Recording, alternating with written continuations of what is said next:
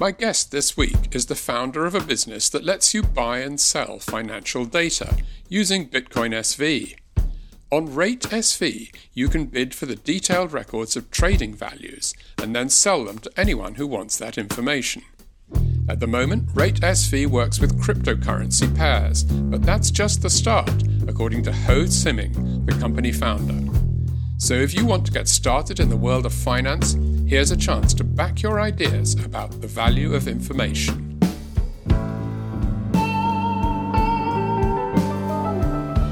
You're listening to CoinGeek Conversations with Charles Miller. So Ming, thank you very much for doing CoinGeek Conversations. Thank you for this opportunity. Yes, I'm looking forward to it. Yeah. So now, you are the founder and the chief executive of Rate SV. Yes. And Rate SV is a site where people are invited to bid for the ownership of data that comes out of crypto exchanges on the particular changing price of two currencies, right? Yes. So for somebody who's never used it before, just tell me how it works. Yes. Firstly, I want to value the data, because data has value. It's not free at the very beginning. So we want to guarantee this data has value. So how that happens? We record it on chain and give ownership to the bidder, that is the owner.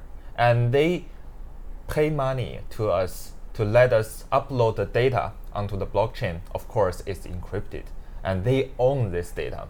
And after that, if someone else wants the data, we will sell the data for them. And they will get profit. So they earn Bitcoin from what they invest. Right, so if I see a particular relationship between two cryptocurrencies on a particular exchange, I can bid to be the owner of all the data that you will provide that is coming out of that exchange. Yes. And it's stored on the blockchain, on the BSV blockchain. Yes, all the processes and data are recorded on blockchain. And I'm paying a certain amount of money per day. Yes, per day. For that day's data to be on the blockchain. Yes. And then how would I hope to make money out of that? Of course, this depends on who can consume this data.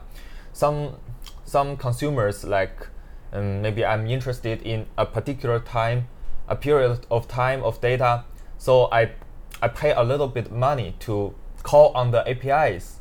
I query the data, so I pay a little bit of money. So this amount of money will get paid to the owner. So is that like, supposing there was a big rise or big fall in one currency, in BTC, for instance? Yes. Are you thinking that so people might be very interested in that real-time period? Yes.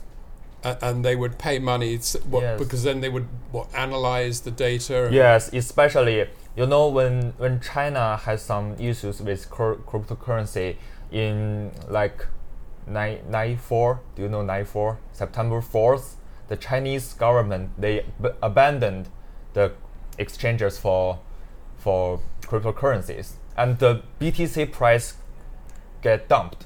Right, because the government was banning the exchanges. Yes. Yes. So at that time, the price falls rapidly, and this price is valuable. But there is nowhere to find the exact price trends and the charts at that time. So that's what we gonna do. We want to record it and give ownership to someone and let him sell the data. And why is that a better idea for you than just Rate SV keeping all the data and just making it available to anybody who wants to buy it from you? Yes, because we want to give the right to choose the pair to the owner, because we cannot decide which data is more valuable than others. So we need to give the options to the market. To the market. Let them decide what kind of data is more valuable than others. And of course, it also means you get some money. Yes, because we need to, the infrastructures and the development, this cost. So maybe we can earn a amount of money. Yes, but also, just putting the data on the blockchain costs something, doesn't it? Yes, it's not only to put. It costs to put on the blockchain, and it's also cost to query from the blockchain. Right. So Yes. you want to be covered for all those costs. Yes. Yeah. And I think that we could be an agency, and to bridge the people who want to provide the data and the people who want to consume the data. So we are agency. Right. Yes. So just tell me a little bit about how this came about. What were you doing before, and why? How did you get interested in this? Yes. Before I worked in exchanger. In a crypto exchange. Crypto exchange. Yeah. Yes, and I'm familiar. Where with, was that? It's in the Huobi, and Huobi is one of the biggest exchanger in China. Right. What city is that in, or what were you in? I'm in Tokyo. You're in Tokyo, Yes. right? And in cryptocurrency exchangers, they are very. For example, I'm in Japan, and Japanese government are very strict to the exchangers for their compliance need. And when this happens, they need to record the exact data, and this data should be trusted. And we come up with this idea to use blockchain technology to give it confidence. Right. And so you were working in an exchange before, Yes. so you know exactly how that business works. Yes. And you saw an opportunity because if I go to an exchange and look on an exchange website or something, can I look back in history and see past prices? It depends. If you want the data, because the data has some levels, like the daily data, the minute level, Right. and we are recording the 5-minute level. I see. Because you cannot find from the exchange itself. For example, if you want to look at the 5-minute K line, you cannot find it from the exchange because they do not provide this data. I see. This is maybe a stupid question, but could you store this data just using Amazon Web Services or a conventional non-blockchain solution to provide the same service? Maybe we can build a cache layer to hold this data, but the data itself, it needs to be on the blockchain because it needs proof. It needs to be there forever. And when we want to get it, we just fetch from the blockchain. Right, but Yes. But people are perfectly happy to use conventional data storage solutions, and they're not always worried that the data isn't true just because it's stored on a... Because what we do, we need to meet some requirements. They need to believe that this data is true, and we need to give them proof that this data is true. And what is the proof then? Yes, the proof is that we upload at the very time it happened, and you can verify it on chain because there are two parts of the data. One is open; it's the open price. It's available for everyone to check. Right. And the other one is encrypted. The detailed data is encrypted because it belongs to the owner. So everyone can check on chain that if we did it wrong or if we recorded it wrong, and the evidence is out there, we cannot change it. So if you want to check at any time, you can check. If after your check, maybe you can believe us. But what additional data does the owner have that is encrypted then, you said? Yes, there are five parameters in a K line. That is the open price, the closed price, the highest price, the lowest price, and the volume. So we are the only available for public use is the open price.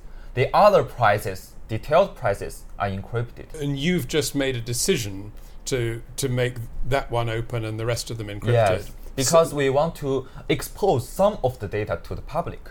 But you want to leave the owner with something Yes. that's available for them to Yeah, sell. for them to sell, of course. Right. Yeah. And I guess if you put the data on in an ordinary data storage place, it wouldn't be so obvious that it was generated at a certain time. It could be changed later. It could be changed, yes. And you cannot prove that the data owner, they didn't modify some of the data to maybe to cover something that is not good.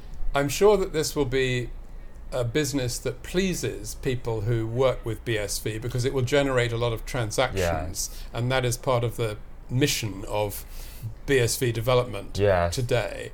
But it's quite a limited field of interest at the moment, what you're doing, but you've got plans to expand beyond the world of cryptocurrencies. Yes, of course. And we are planning to add the stock market and the foreign exchanges. Right, so that'll be a much bigger potential market. Yes. And is that a straightforward business to be able to add those, or is that going to be very complicated? Maybe it needs some development, but we have maybe we need to get in contact with some API providers and get some code down, but it's in the schedule, and we are going to implement it very fast. In that industry, are there alternatives that are already available for free? I mean, it seems to me that I could, if I want to see what the price of Coca-Cola shares was, I could probably go online and find it, going back quite a long way.